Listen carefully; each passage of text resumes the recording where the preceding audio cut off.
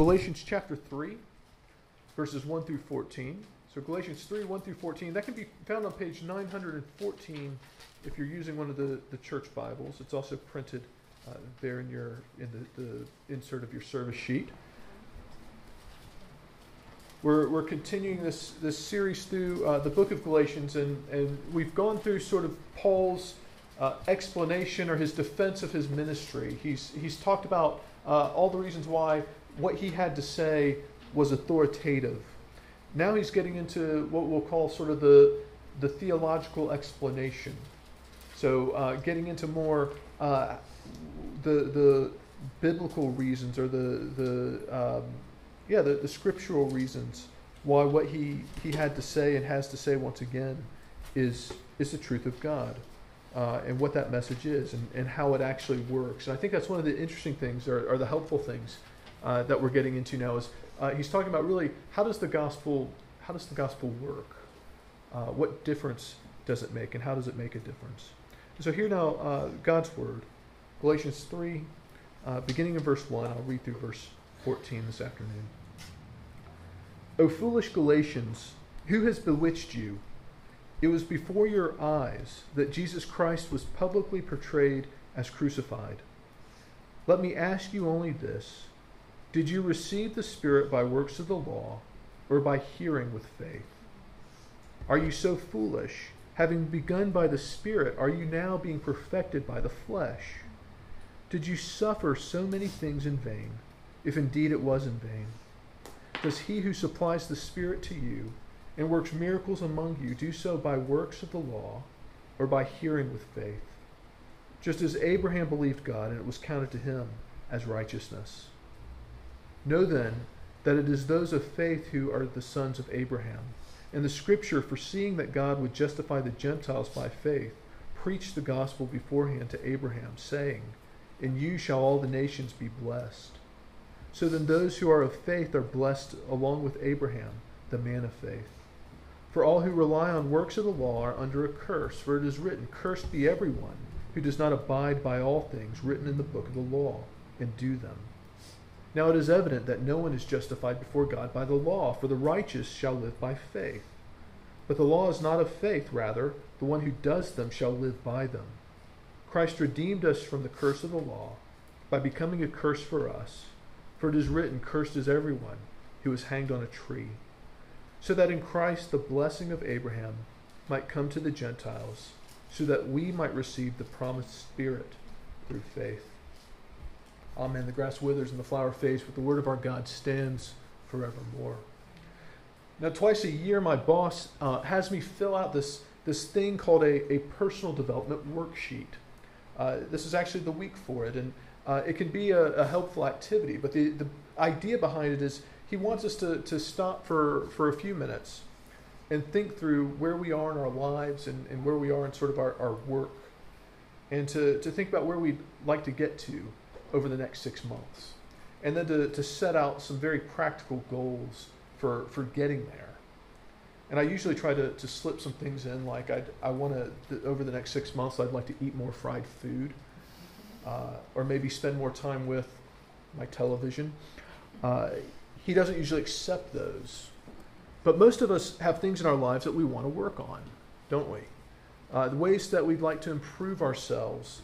And we often look at faith or religion as a way that we do that. We want a faith that's really practical, where we can set goals and achieve them, because if we don't have some way of measuring how far we've come, then how can we be sure that we're making any progress at all? See, the problem is when we do that, our faith becomes a work. And this is why the Christian faith is so unique and so exciting. And I would argue it's more helpful than anything else, any other religion or self-help book or diet or course or anything that you'll find. Christianity is far more freeing than any of those things. But the Christian life can often feel harder to measure than anything else.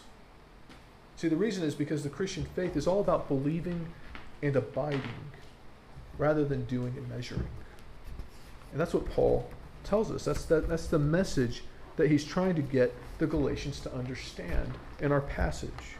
They have a very big problem in that they've gone down the road of looking to their own actions, their own works, to measure how well they're doing in their faith. They're looking at how well they can keep the law in order to measure how strong their faith is. And Paul says that's not how Christian faith works. In fact, he says it's diametrically opposed to the true message of the gospel that he proclaimed to them. Paul actually says that our conversion, as well as our growth in our relationship to God, is the result of God's grace to us in Christ Jesus. It's the result of the power of the Holy Spirit at work in our lives, not our works. And he presents us this afternoon with actually 3 solid foundations for our faith. 3 solid foundations. First of all, the work of the Holy Spirit. Secondly, the strength of God's grace. And thirdly, the power of Christ's work. So first of all, let's look at the work of the Holy Spirit in verses 1 through 6. Notice, first of all, that Paul really wants to get our attention, doesn't he? He uses some very strong language. He calls the Galatians foolish, and he asks them, who's bewitched you? Now, no one wants to be the fool, and no one wants to be thought of as bewitched, which is to say deceived, or under the control of some power outside of ourselves, usually an evil power. I would say if I got up and said, used this kind of language, said these kinds of words to you all, you'd probably want to leave the church. You may even accuse me of being a bully. But Paul isn't bullying here, is he? He's actually crying out. There's a desperation to this. He's crying out to people who have been blinded by falsehood. And he asks them a series of rhetorical questions that can best be summarized in a simple question. Paul asks them, what changed your life? What actually impacted your life? Was it the law? Was it a set of rules? Was it that you found you could be disciplined enough to follow the law and that set your life straight? Is that what changed your life? Or was it the grace of God and the message of Christ? Was it you being strong enough to overcome the problems in your life through rule keeping? Or was it God working through the Holy Spirit? Paul gives them and us 2 things to hold on to that the Galatians were in danger of losing: the message of the gospel and the power of the Holy Spirit. I want to stop for a moment and ask us to imagine ourselves, to place ourselves as among the Galatians. It shouldn't be that hard to do, actually. If you strip away our kind of modern technology of our time, you end up with people just like you and I. I said this a few weeks ago. These were humans. They're people like you and I. They were concerned for the same things that you and I are concerned for. They were concerned for how they would make a living, how they would put food on their table. They were probably worried about their children and their well-being. They may have had elderly parents to care for and health problems that they were concerned about. They were people like us. They were image bearers of God who had been broken by sin and looking for hope. I dare say that's where we all are, aren't we? We all carry the scars of this broken world and the frailty of our humanity. And so what gave the Galatians hope? Well, Paul says 2 things. First, the message of the gospel of Jesus Christ gave them hope. Verse 1, it says, it was before your eyes that Jesus Christ was publicly portrayed as crucified. And this is actually an interesting way of putting it, isn't it? These were people who had not actually seen Jesus physically. But Paul here says that through his witness and his preaching, that this young church had seen Christ publicly portrayed as crucified. They were witnesses to the resurrection through Paul's preaching. Well, how? Well, that's the second thing. They were witnesses because Paul proclaimed it. He proclaimed this message. He proclaimed this truth, the gospel. And the Holy Spirit applied it to their hearts. And that brings up the natural question, well, who or what is the Holy Spirit? How does he work? To put it very simply, the Holy Spirit is the third person of the triune God. He's truly God. He's equal in power and glory with the Father and the Son. He's present and active in our world. In the time of the apostles, this would at times look spectacular. Paul talks about miracles that were performed before the Galatians church. Today it's still spectacular in the sense that modern people like us, modern people with buses and automobiles and gas shortages and televisions in the back of the room, you have modern people like us that have all these incredible things surrounding us are still converted to faith in Jesus. That's a miracle of the Holy Spirit at work in our lives. Whenever someone puts their faith in Jesus, it's because the Holy Spirit softens their hearts to believe. He opens their eyes, like the scales falling off of Paul's eyes when he was converted. The Holy Spirit opens our eyes to see the truth of the gospel message. This is where we see the great personal love of God for his people. If you're following Jesus, it isn't because you heard a clever apologetical argument or because you're just intelligent enough to get it or because you did something to make God love you.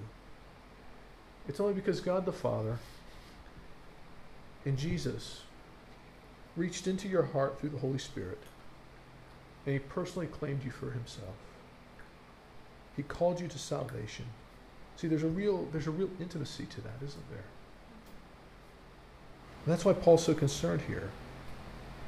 Paul's concerned, we said this a few weeks ago, that there's a fragility to our salvation, isn't there? And we see that reflected in the Galatian church. Paul's saying here that you're not saved through works of the law.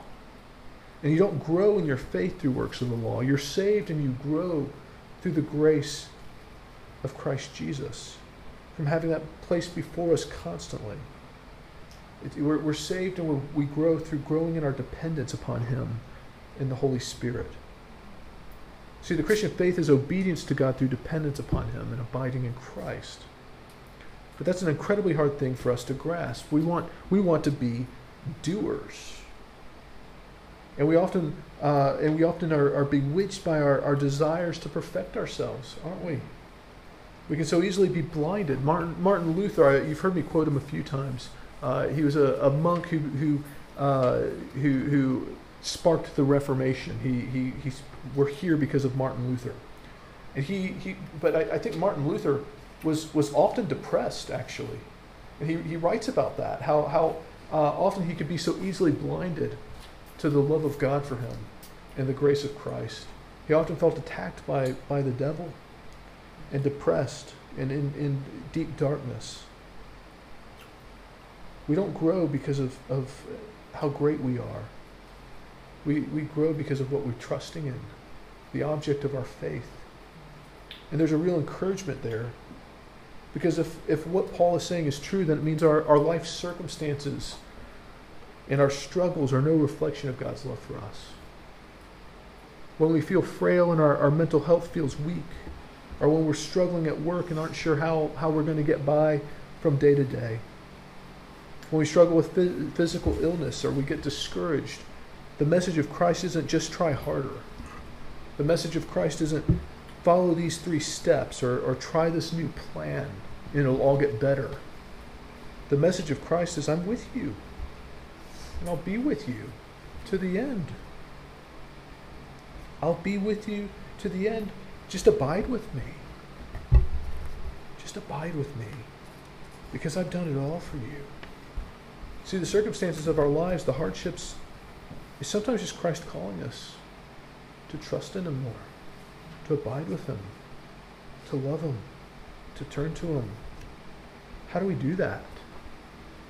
What does that look like? Well, we're given an example in our second point, the strength of God's grace.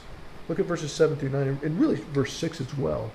Paul points to the example of Abraham for what the Christian life looks like. And it's interesting that he does that. And we read earlier a bit about the faith of Abraham, didn't we?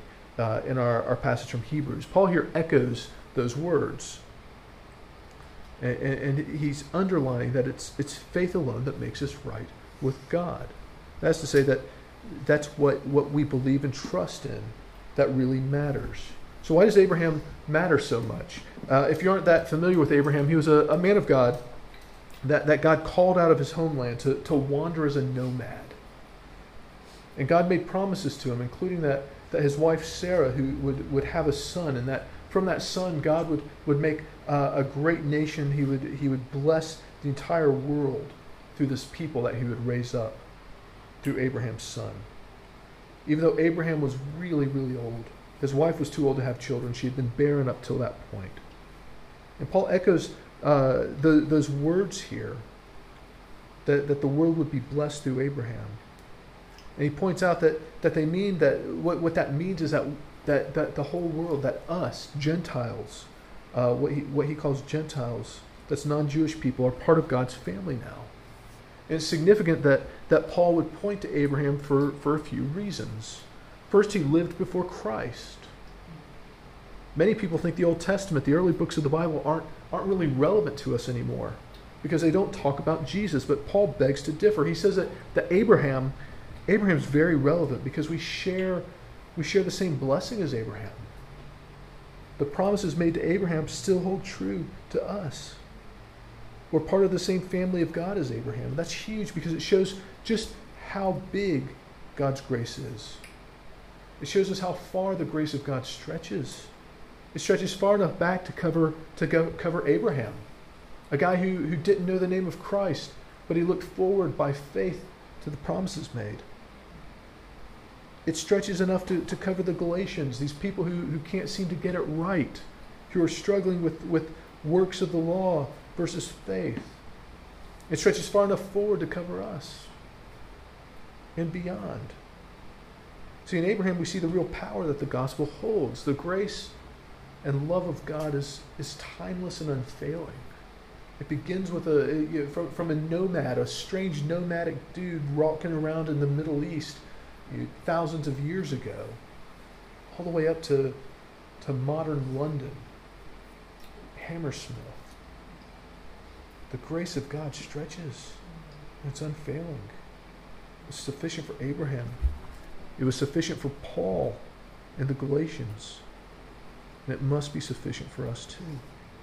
The second thing we see in Abraham is an example of what the Christian life looks like. Even hundreds of years before anyone knew the name of Christ Jesus, Abraham was looking forward to the day when the Savior would come. And he lived his life according to that promise. We've heard that a few times already this afternoon. What did Abraham do? Well, he believed God and he obeyed God. It was just that simple. And he didn't always get it right. But he believed that God was righteous and would provide him with salvation and with a home. And he lived his life according to that. And keep in mind that this was actually 500 years before the law came into existence, before God delivered the law to his people. Abraham had no law to try and save himself by. He still tried to do it. He still messed it up. We won't go into all the detail on that. But he only had the grace of God. And Abraham believed that. And that's what animated his life. But maybe not in the way that we would think.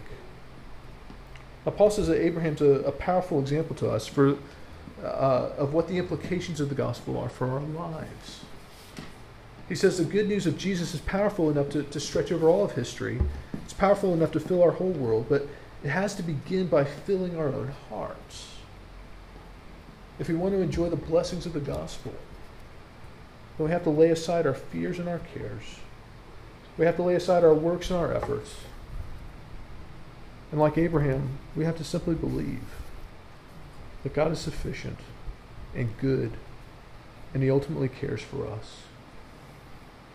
And we're better off than Abraham because we have an object to place our faith in. We have a person to place our faith in. And that's the Son of God, Christ Jesus.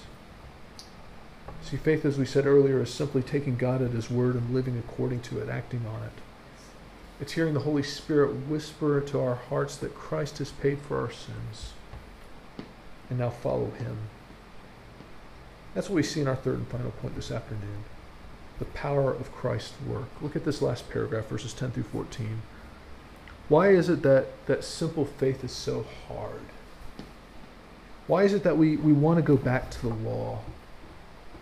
Because it's so hard to believe that there is something or someone sufficient enough to meet the demands of the law. But Paul says that there is. He first says that actually if we're looking to the law for our righteousness, then we're under a curse. The fact is that the whole world is under this curse. We all feel the weight of the law on our lives, don't we? We have even modern social laws make us feel the weight of the law, don't we? We've got modern social laws that say you must put up a rainbow flag in your cubicle at work during a certain month of the year. And if you don't, then you'll be ostracized, or you'll have very difficult questions directed your way. We have social laws that say you have to queue for things, because if you don't, an old lady will go tut-tut, and that might devastate our self-esteem. Why do the laws exist? They exist because we think we can make a better world or society through shaming people into acting a certain way. And we think if we shame people enough and change their behavior, then eventually we can change their beliefs. We have modern civil laws, don't we, that we feel the bite of from time to time. I felt it this week. I had to take a speed awareness course. Yes, that's right. I was caught speeding in a hire car in Northumberland. We were on holiday back in June. And I'll admit, I was completely set up. But the way the law is written, it was better to take a 3-hour course than to try and go to court to fight it. And in the course of this course, there was a question that was asked that actually brought home the weight of the law. And in some ways, it feels a bit like a good thing, but then you also see how it can be such a hard thing as well. We were asked to think about the impact of speeding on the wider community. You see, people who speed, we're ultimately being selfish, aren't we? So he's trying to get us to think about, the instructor asked us to think about what are the wider implications. He said, what's the impact if you actually hit someone with your vehicle when you're speeding? Well, that's quite a serious thing, isn't it? Someone could be killed. At the very least, they're gonna suffer injury, and that would be our fault. That would be my fault. He asked, what would be the impact on the people the witnesses, the people who saw it? That's quite a serious thing too, isn't it? They would probably have some maybe PTSD or suffer some kind of trauma as a result. He asked, what would be the impact it would have on your friends and family, on the way that they view you? You begin to realize that's quite a serious thing as well, isn't it? If you're fined or you go to prison or jail for a time, that impacts on your family, the people you love. See this. But this is actually the curse of the law. Not that it tells us the things we do are wrong, but that the guilt and shame we feel for disobeying is impossible for us to wash clean. See, there are good aspects of the law, but even those good things we can't keep. Whether it's social or civil, or whether it's God's law, the result is always the same. Guilt and shame. That's why Paul says that the law is a curse. And so the question then is, how do you break a curse? How do you break a curse? I'll give you a silly example to get us to a serious point. In America, there's a baseball team, and I'm sorry to use an American sports analogy. I don't know enough about sports curses in this country, so just bear with me here. But in America, there's a baseball team called the Chicago Cubs. And in 1945, they were playing in the World Series, which is a best-of-7 game series where the team who wins 4 games is crowned champion.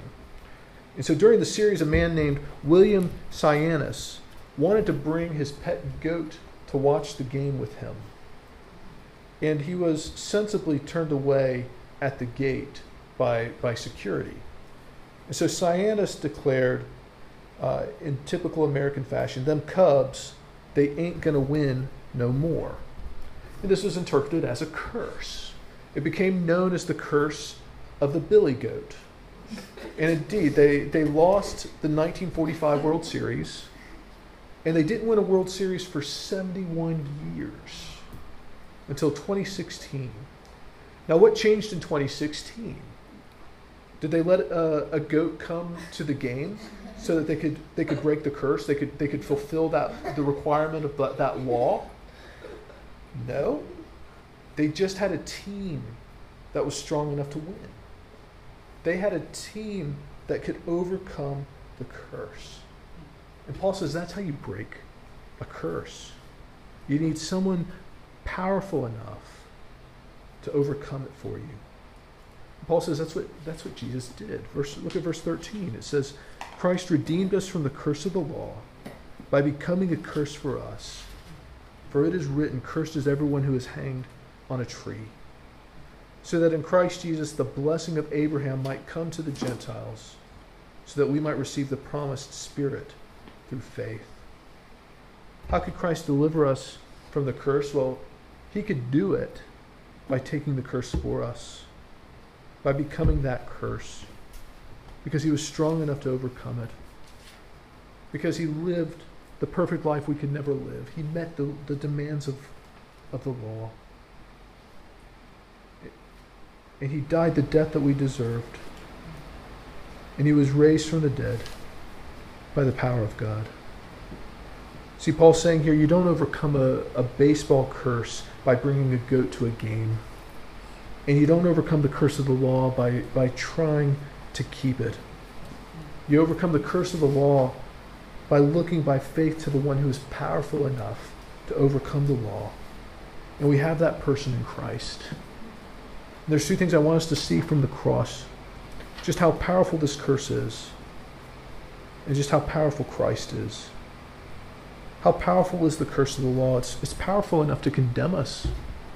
It's powerful enough to condemn every last one of us to the punishment of death. And not just any death, but a criminal's death. Cursed is everyone who is hanged on a tree, because those are the ones who are really awful.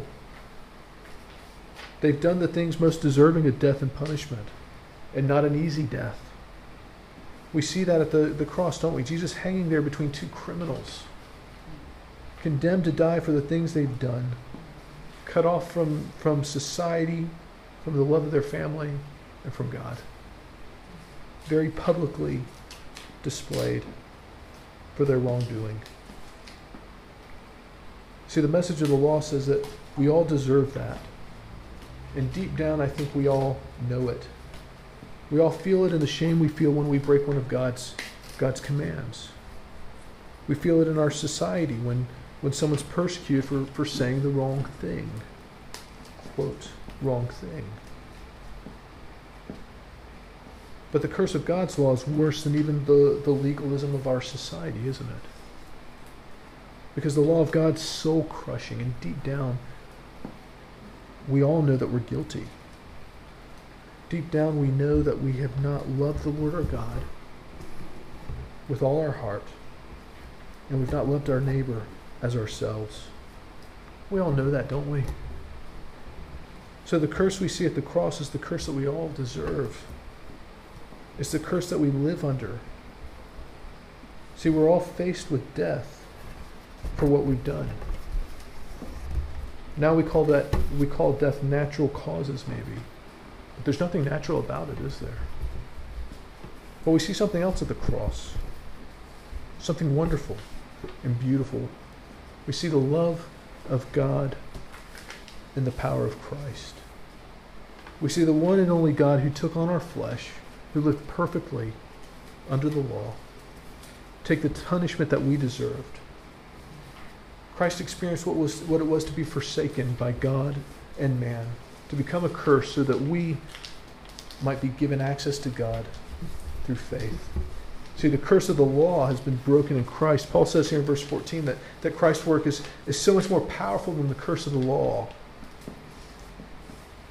It's so much more powerful than the curse of the law. It's powerful enough to cover not just the past sins of Abraham or the sins of the nation of Israel, but to cover the sins of the whole world. That's what he means by the Gentiles. He's talking about you and me. He says we have to receive his grace and the Holy Spirit by faith, as Abraham did. But think, though, what good news this really is. If the curse is broken, then how do we live? Well, we ought to live as a people unburdened and unhindered, shouldn't we? People who are free from of fear of death and hell. We live as people with real joy in our hearts for the hope that we have in Christ. That's what Paul was fighting for with the Galatians. This wasn't about his authority or his control over a church. This wasn't about getting these people to start acting rightly. It was about getting them to believe rightly. It was about God's people knowing who they are in Jesus and living by that. Folks, in Christ you are free from the law's demands. So how will you live? Will you go back to the curse and try to make yourself acceptable? Or will you live by faith in the Son of God, who loved you and gave himself for you? Let us pray.